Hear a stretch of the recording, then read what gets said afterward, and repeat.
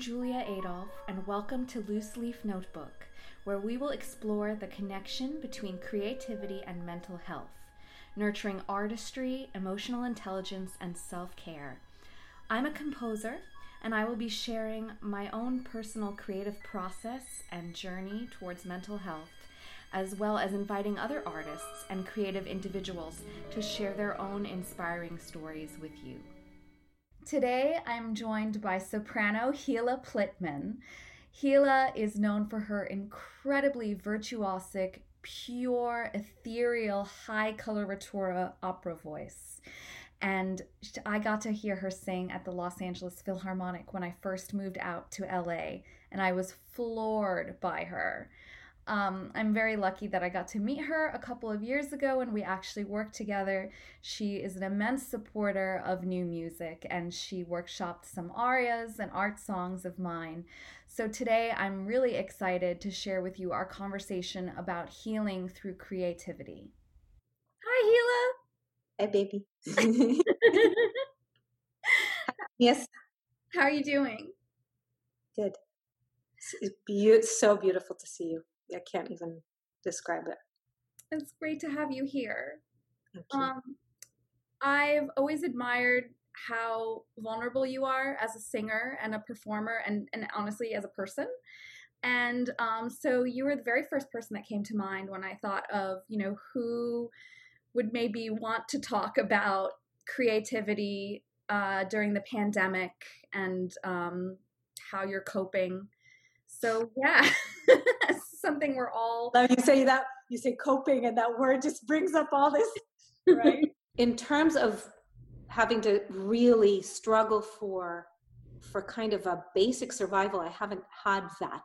And I just really say thank you every day. And I know there have been people that's the way that it's affected them. To me, I try to approach every single thing that I can as a gift. And sometimes it takes some internal work from us human beings. But I really now believe, at least for my own life, that there's something in seeing what comes and just continuing a practice of, rather than like feeling the feeling of difficulty is absolutely good and okay. It's an indication, it's a teacher. But I guess the quality of kvetching is the one that I'm trying to really heal in my life.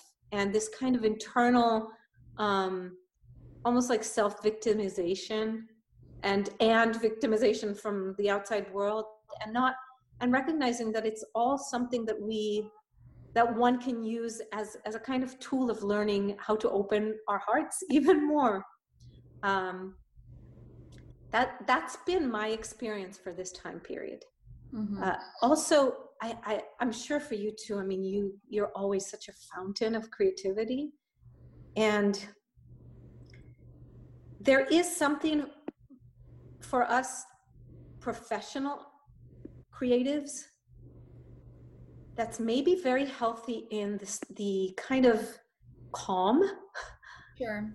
And the need to start or to reconnect with our creativity as something that doesn't have to reach a goal, and create some kind of product or a deadline thing right?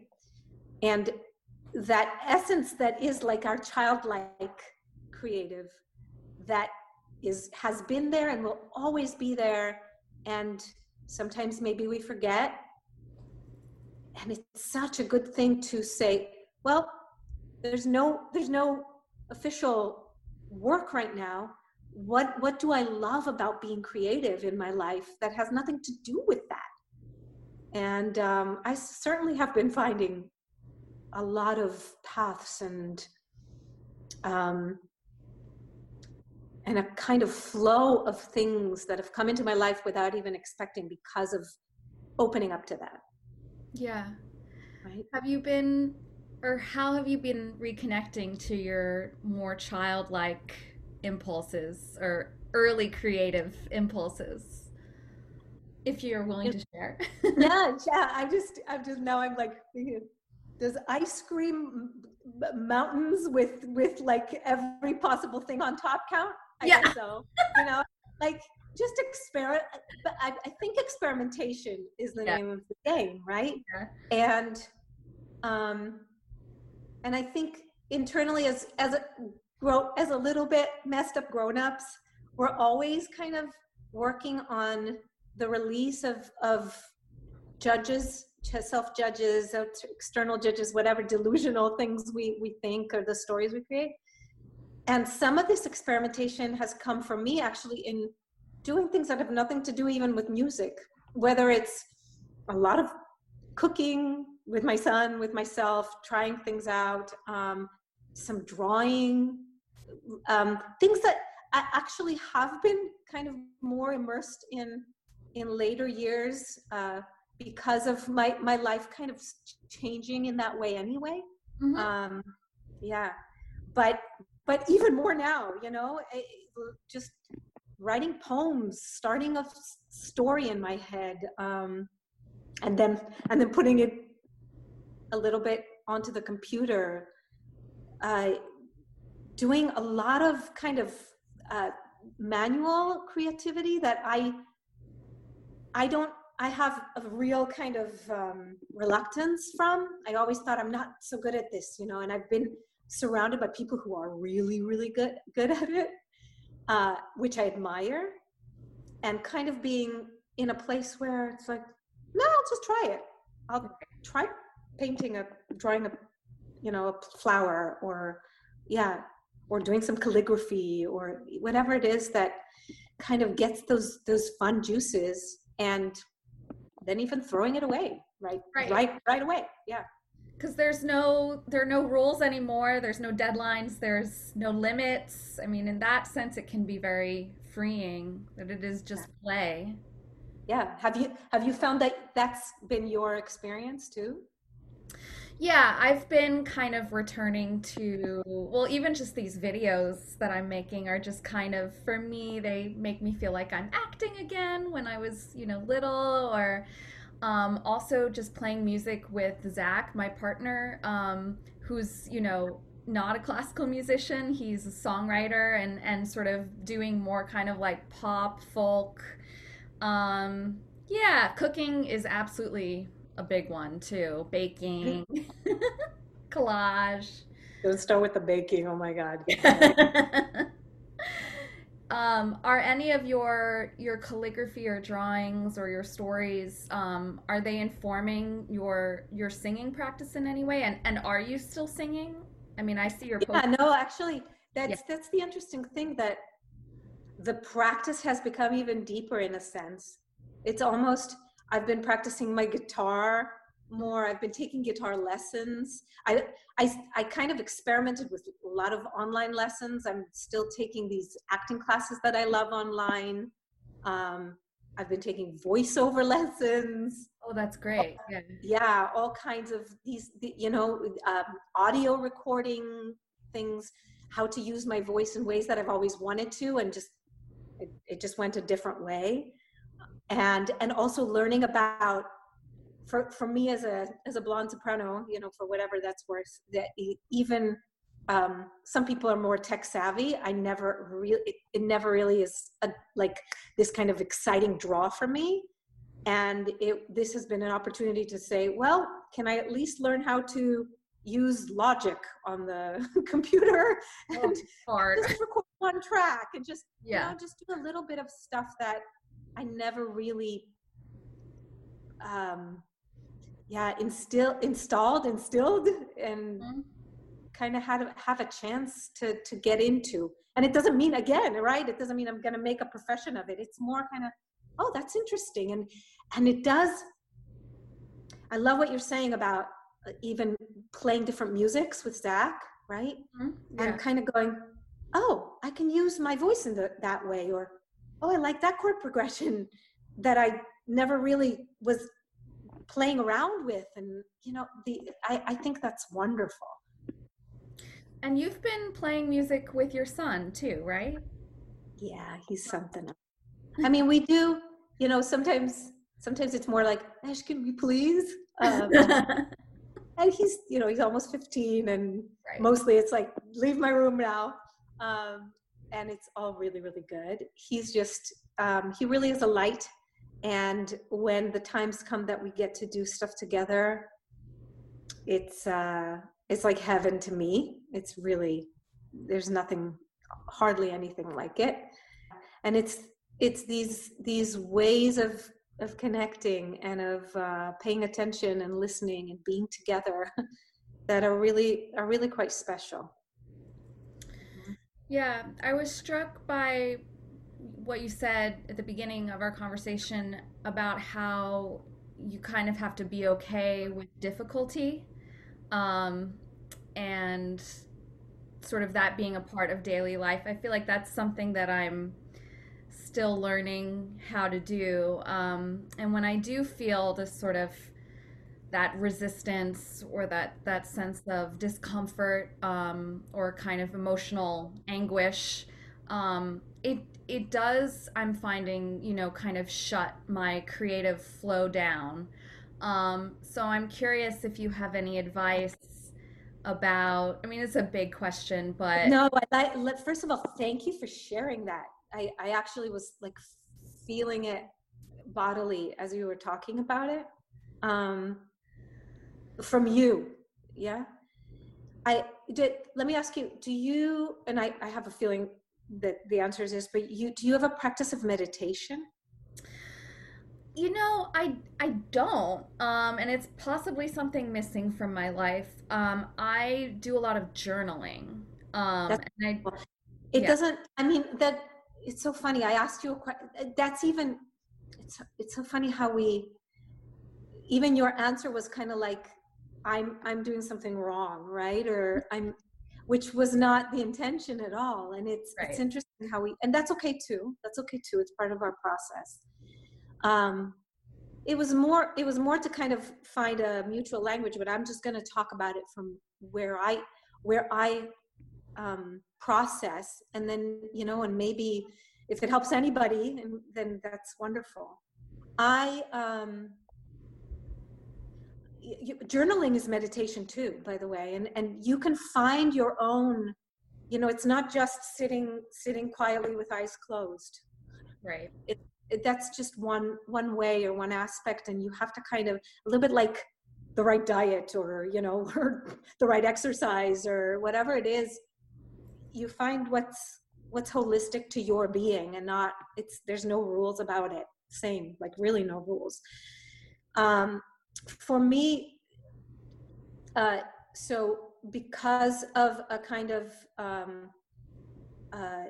upheaval in my awareness of life that happened when I separated from Eric a few years back, and it had to do.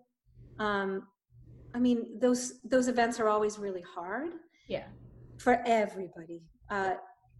But there was something about it that was more about, how am I seeing life, and how am I approaching difficulty, exactly what you're talking about. And it brought, how life will bring you all these things that you kind of need when you're open. And it brought this, really this plethora of, that hasn't stopped. And I think it's endless, really, of things that have to do with meditation and ways, Tibetan Buddhism, and self-healing and sound healing, and all these things that I'm actually even, it really, I feel like I just have hit the kind of the pinky, it's really opening up. It's amazing and I think the world is kind of opening up to it alongside me, which is such a gift, because it's coming to me because of that. So there's all these practices that come from those traditions, from kind of Eastern and meditation, that literally have to do with, we started off calling it presence and mindfulness in the West, right? Maybe a couple like decades ago. when it started being introduced in a more kind of formal way. It's the thing about it is that what it does, it's not a fixer. It's just something that puts you in a place where you're kind of allowing that difficulty, exactly like you're doing, like what you're saying.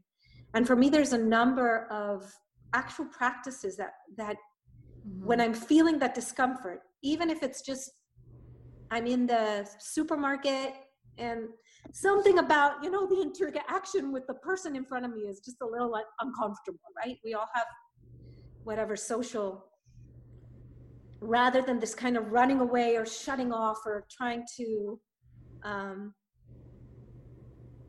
kind of get rid of it, right? As if it's then this quality of, oh, it's here and it's okay, and kind of getting into the energy of it, and allowing it in a sense to be a catalyst for opening my heart more. There's names and people there. I follow Shambhala, not as a dogma. I really kind of meander between anything that kind of rings true to me. But for some reason, there's a woman whose name is Pema Chodron. A lot of people know her. Yeah, she's this wonderful Tibetan monk kind of speaker that has helped many people. And I listened to her a lot for a couple of years. And there's these, oh God, I can't remember. There's this one practice in particular that has to do with like actually breathing in the difficulty. When I remember the name of it, I'll either text to you or I'll, you know, it'll pop out of my mouth, but I can't remember it right now, so forgive me. And it's brought other practices like that. Some of them have to do with sound. I think we're musicians. There's this wonderful gift in our lives because sound, it just affects us in this whole body way, right? Sometimes, I don't know about you, but sometimes I'll walk down the street and I'll be listening to a song or even just to a melody or even just to a natural sound, a bird, right? Wind in trees, whatever it is. And I start giggling to myself because I'm like, I think that's what being on, I'm not really a person that's ever really tried drugs. That's just not something that connected with me. And I'm like, I think this is what being on drugs is like. Because it does this thing. It does this amazing things to me where I just become kind of one with all of creation because of this connection of sound. Yeah. And of course, sight does that too. Do you get to spend some time outside every day? I do. It's interesting that you asked that because, you know, I'm pretending we're in my studio. But actually what I've been doing every morning is essentially moving my entire studio out into our backyard. And Zach helps me do this. You know, we lift the piano up and we bring it outside and I plug it, you know, I got an outdoor extension cord and everything. And it's really the only way I was able to start writing again, was to sort of, and also getting up at 6 a.m, because it's so hot now, you know, by 11. So just like those morning hours where I'm out and I'm outside and I kind of create this illusion for myself. I mean, this is the luxury of Los Angeles.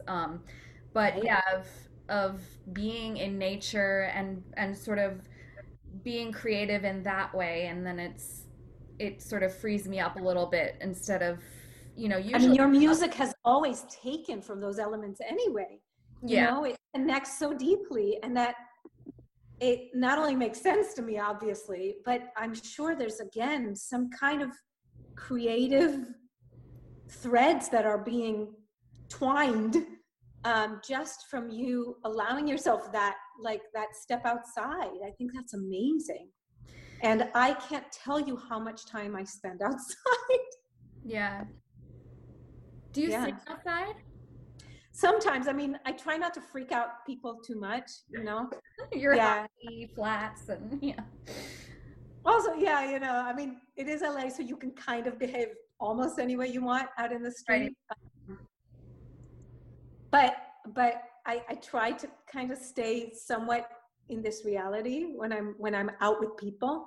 But I wake up super early too. I love that, and it's such a special hour. It's those hours are so special.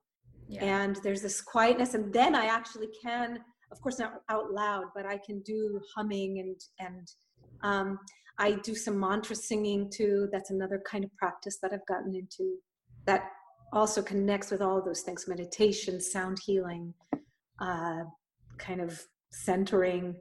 So sometimes I'll do my mantra singing while I'm walking outside. Oh, And yeah. so you found, I mean, I don't know if they'd be called technical. Well, I guess they're kind of technical / spiritual practices that kind of connect your voice to your body and your sense of emotional well-being, or how have you found those? Again, experimentation, but that's exactly, I love the way you kind of framed it. What I'm trying to kind of unfold with you is that I really think it's kind of a new path for me in terms of the realization that that there's an ocean of more information and discovery and self-discovery, and even within our artistic community, ways of us creating things that maybe combine these kind of things. So I also got into sound baths. Have you ever done? Okay. So Sounds good. the gist of a sound bath is that there are kind of healers that have been working for decades and centuries, not themselves, but through the centuries, on, for instance, a crystal that sounds the note of A. How does it affect your body, and these kind of things, right? Does that make kind of sense? Yeah. So then now there's just like a yoga class that you can go to that also connects you within kind of your center and your inner alignment and all of these wonderful things.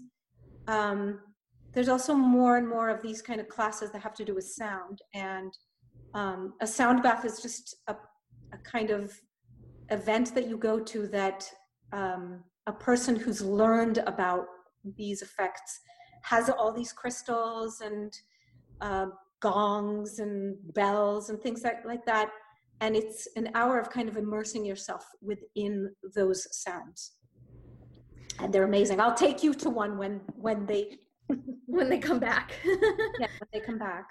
Exactly. Yeah, I could imagine it could be fun to try to recreate some of those sounds with your voice, like. Completely. And I mean, maybe this is getting too personal, but that's okay, right? Because that's, like you said, that's kind of who I am. So I give up. If that's what you wanted me to be, world, that's okay. But a lot of times when when I'm going through some kind of emotional hardship, then I will get into a place of humming or sitting at a piano or under a tree and just kind of finding the sound vibrations, whatever it is, that allows that kind of place that I'm feeling the hardship in, to get filled with the sound. And it does a thing. It really does a thing. Yeah. So fascinating, because I wonder if, I feel like as a composer, school is and academia is so focused on this intellectual, technical, analytical side. And I wonder sort of if I kind of missed out in this sense of, at least, as a singer or even as a musician, there's, or an actor or a dancer, there's a real cultivation of your relationship with your body, and the actual physical act of creating the music. And I feel like in conservatory, it's all very analytical and very, high concept. And I kind of forget that it is actually about physical vibration. And so I don't have a way of bringing that into my practice. I mean, okay, so firstly, you write incredible music, so you're doing just fine. Thanks. and and um and even your awareness to it is again, it's so, I mean, you're a child, so you've got ages and years, and Yeah. and also, if you discover something like this when you're 90, so what? Right. That you've been intellectual, all your 90 years, and all of a sudden you're like, I think I need to dance in my living room to create music. Awesome. I'd say, again, how wonderful that you're talking about this out loud, and that you are probably discovering and going to discover more and more, and a lot of artists are, I think, these kind of more organic, wavy, visceral connection ways of how we create the art that we create. And it's probably going to also, then the purpose of it might start shifting too, because it might connect with people in a way that maybe is more healing, or gets them to move more, or whatever it is, right? Right. Are you homeschooling your son? I mean, like, are you having to deal? I'm just curious, Oh my God. how are you trying to help him as well through this period as yourself? Well, again, every child they all have been taking it in a different way. For him, it's actually been a really good thing in many ways. Yeah. I think his kind of learning style gets a little too anxious and pressured when in the environment of just the public school classroom. Yeah. And there's something about it just being in a way on their own time, right? That can be very very healthy and very good for certain children. Yeah. There hasn't been too much of a structure. I used to be super structured with him. I've changed quite a bit as a mom too. I mean, also, it's different age and all this, and it's a lot more of kind of taking a step back and letting him learn his own lessons and doing his own process and doing that kind of thing. He also more and more spends time with his dad, which is wonderful. It's absolutely wonderful. And they love each other, and they teach each other so much. And then I get a little time off, which is really great. Important. Yeah. I mean, the school it's been what it's been. I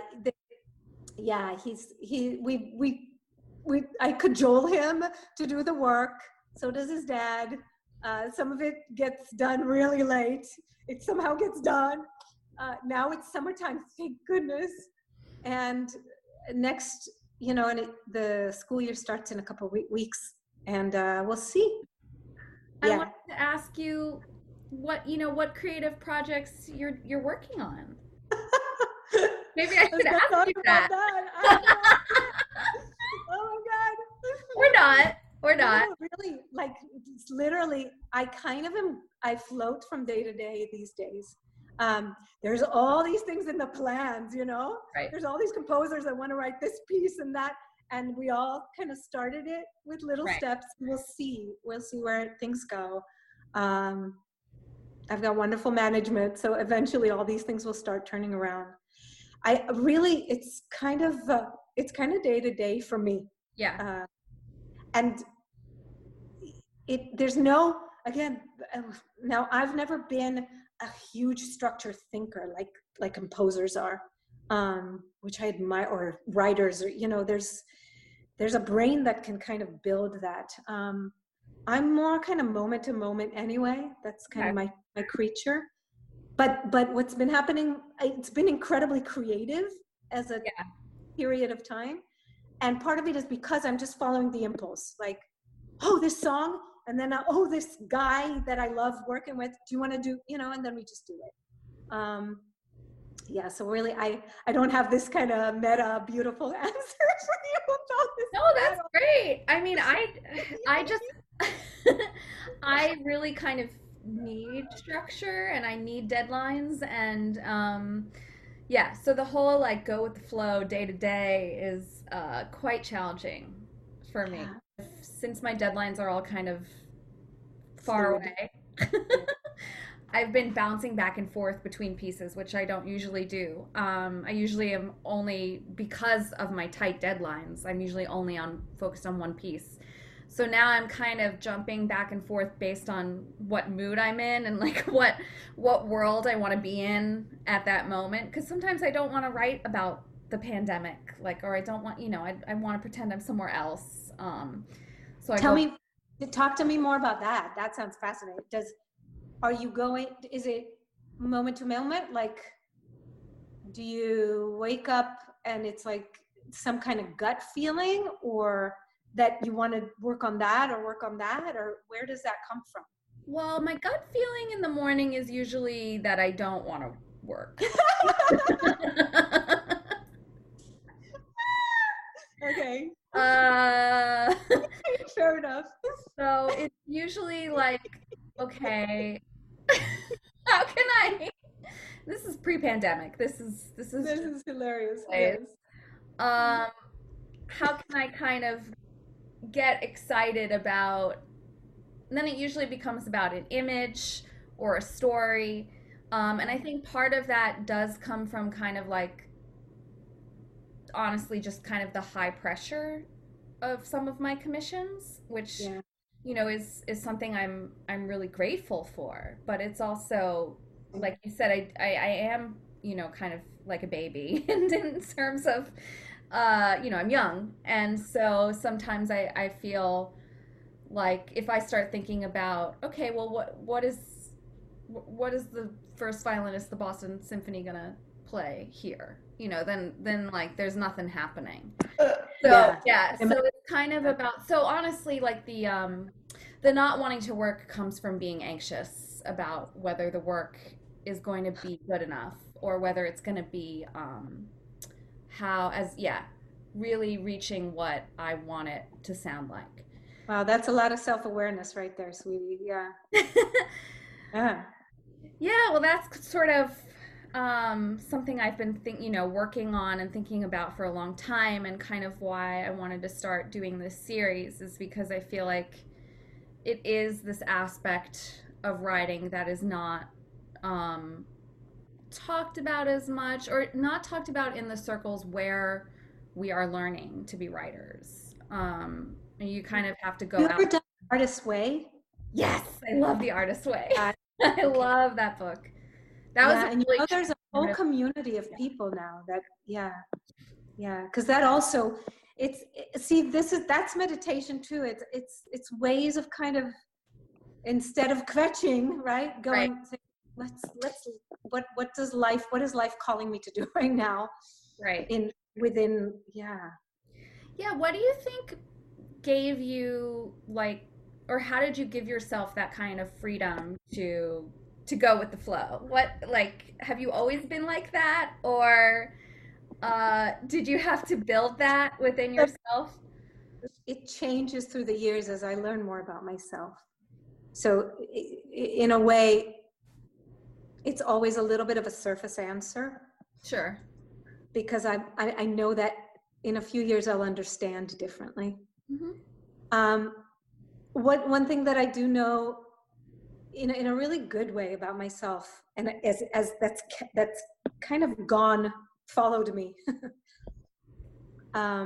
is that death is never too far. Mm-hmm. And I don't know when that started. I think really young, but I can't remember. Okay. And and maybe one day I'll remember, and I'm not sure it matters or it doesn't. Sure. But there's something about this kind of knowledge.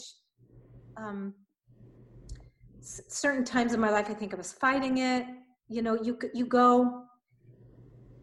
There's some quality of it that is very freeing in the sense that I recognize that anything can completely end at any moment. Mm-hmm. And